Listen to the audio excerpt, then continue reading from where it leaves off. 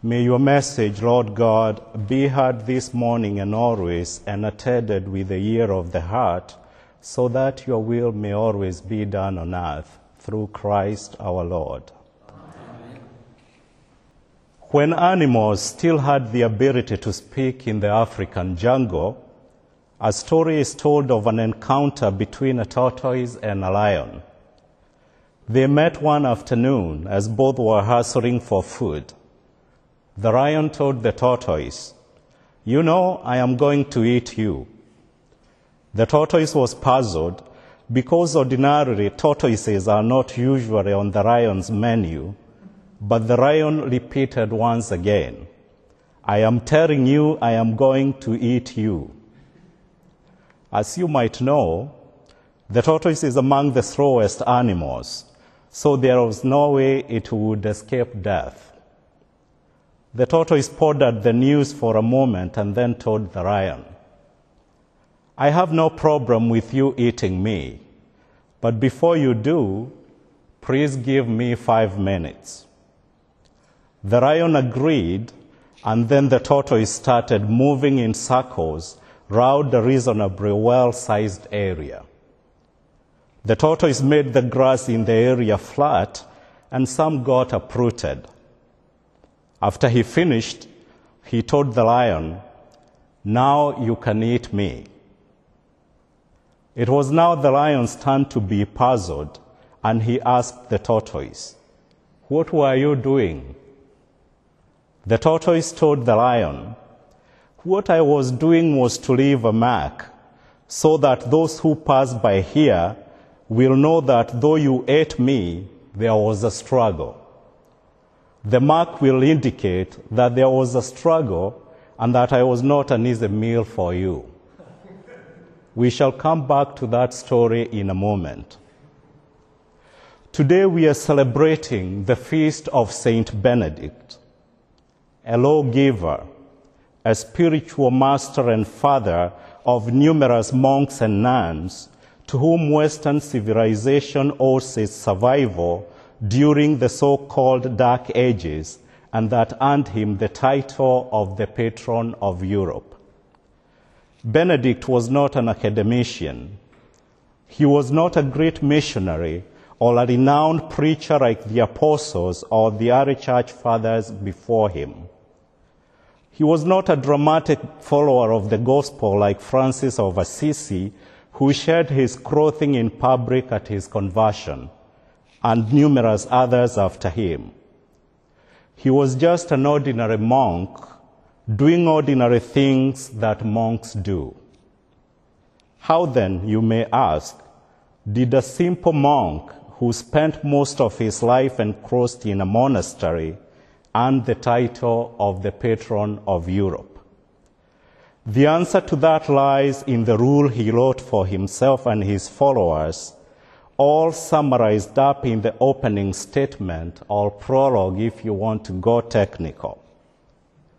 And I quote, "Listen carefully, my son, to the master's instruction, and attend to them with the ear of your heart.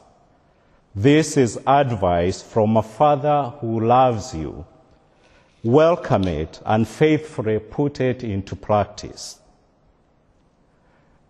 In the world, we know there are various masters, and so it's prudent to clarify here that the Master Benedict is speaking about is our God and Father, who loves us through our Lord Jesus Christ, and who so cares for us as to give us nuggets of wisdom to live by, so that we can convert our lives, get closer to Him in this life, and attain eternal happiness with Him when all is reunited with Him.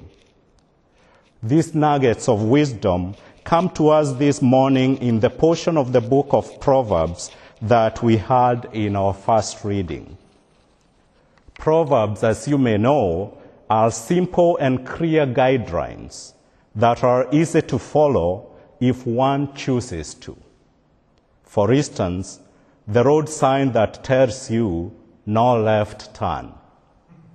You can still turn left, but you would be very unwise, because the consequences of doing so could be fatal not only to you, but to others as well. There is a key word in today's first reading that helps us to understand it. The word is if.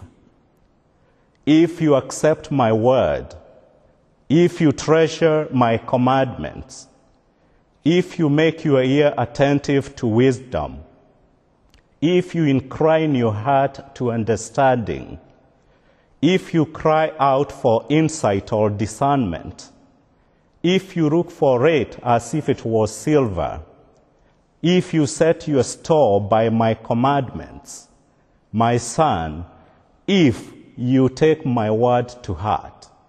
If. And what does if imply? It implies a choice, an invitation by God, a commandment, but we have to exercise freedom. We have to choose to enter into the journey of doing the will of God. If you do A, B will happen. And of course, if you don't do A, C will happen. Every choice, as we well know, has a consequence. The Rule of Benedict is in a way a book of ifs, but the first word, as already mentioned, is reason. Listen to the word of God. Listen to his commandments. Listen to wisdom. Listen to Proverbs. Listen to the teaching of the saints. Listen to other people. Listen to your superiors. Listen to the environment. Listen to your conscience. Listen to the truth. Be open and listen before you speak. God will speak to you if you listen. God will make himself known to you if you slow down. God will make his presence felt if we are humble. God will show himself to us if we pray. In a world that seems to go full speed, that seems to be overly busy, taking time to listen does not happen. And yet, if we are to know what the will of God is, we must listen. The wisdom in our first reading today tells us that we have to take God's word to heart, set store by his commandment, turn our ear to wisdom, apply our heart to truth, cry out for discernment and understanding, and only then will we understand what the fear of the Lord is and discover the knowledge of God. The knowledge of God comes to us if we turn to God and open our hearts to seek him. If we go back to our lion and tortoise story, the moral of that story is that we should leave a mark in whatever we do, and more so as Christians. Benedict listened to his conscience and to the word of God and withdrew to the wilderness of Subiaco and later to Monte Cassino, and by his way of life and the rule that he left for monastics, left a mark in the world. Like the tortoise in our story that had set out to search for food and not for death, Benedict never set out to leave a mark or to make himself famous. He simply made a choice and converted his way of life to listen and to follow God, and went about living his conversion and conviction. It is people listening to the truth of the Word of God who have been a great wisdom of the faith and a light in darkness for civilizations since the time of Jesus, hence leaving their mark as people of faith. Benedictine monks and nuns have kept the faith alive by prayer round the clock, and civilization alive by works of various kinds throughout the centuries, and by doing so left a mark. We too are called to leave a mark as followers of Christ through the example of our spiritual father, Saint Benedict. We should strive to make our monasteries, especially Holy Cross Monastery, not just good places to visit, but powerhouses of prayer and beacons of light in darkness. The same applies to those of us in parishes and in our homes. Our parishes and Christian homes should be beacons of light, irons of peace and tranquility, of love and hope. We are called as Christians and as monastics to leave our mark, because Christian living is not always bread and butter, but a life of struggle with sin, with our ego, with the devil. The golden question this morning is, when you and I die, what mark will we leave? St. Paul, in the second reading we heard from the letter to the Philippians, urges us to work out our own salvation with fear and trembling, for it is God who is at work in us, enabling us to will and to work for his good pleasure. Paul also cautions us against murmuring and arguing, something Benedict counsels us to be vigilant about time and time again in his rule. Only then, according to Paul, can we be blameless and innocent, children of God without blemish in the midst of a crooked and perverse generation in which we shine like stars in the world. Paul, in our reading today, is simply telling us that more than just leaving a mark behind when we are dead, we ought to be shining like stars already. We are truly living in the midst of a crooked and perverse generation, made worse by the inaction of false doctrines and teachings from those of us who call ourselves Christians. Our present moment is characterized by the darkness of racism and hate, perpetuated or given theological backing by some so-called conservative Christians.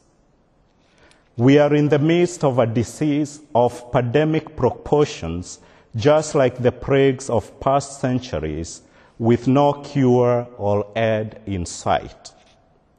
The present moment is indeed the dark age, or if you like, the dark ages of the 21st century.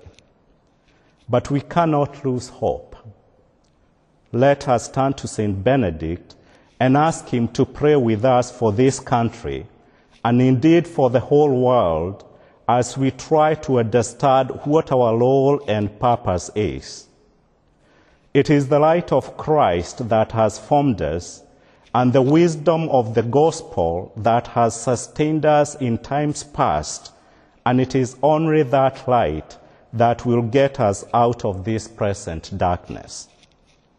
Saint Benedict urges us to reason, and therefore, before we come to any solutions, or before our sly politicians come up with any more clever ideas of why the status quo should and must remain, let us pray for ourselves and for them that they may reason.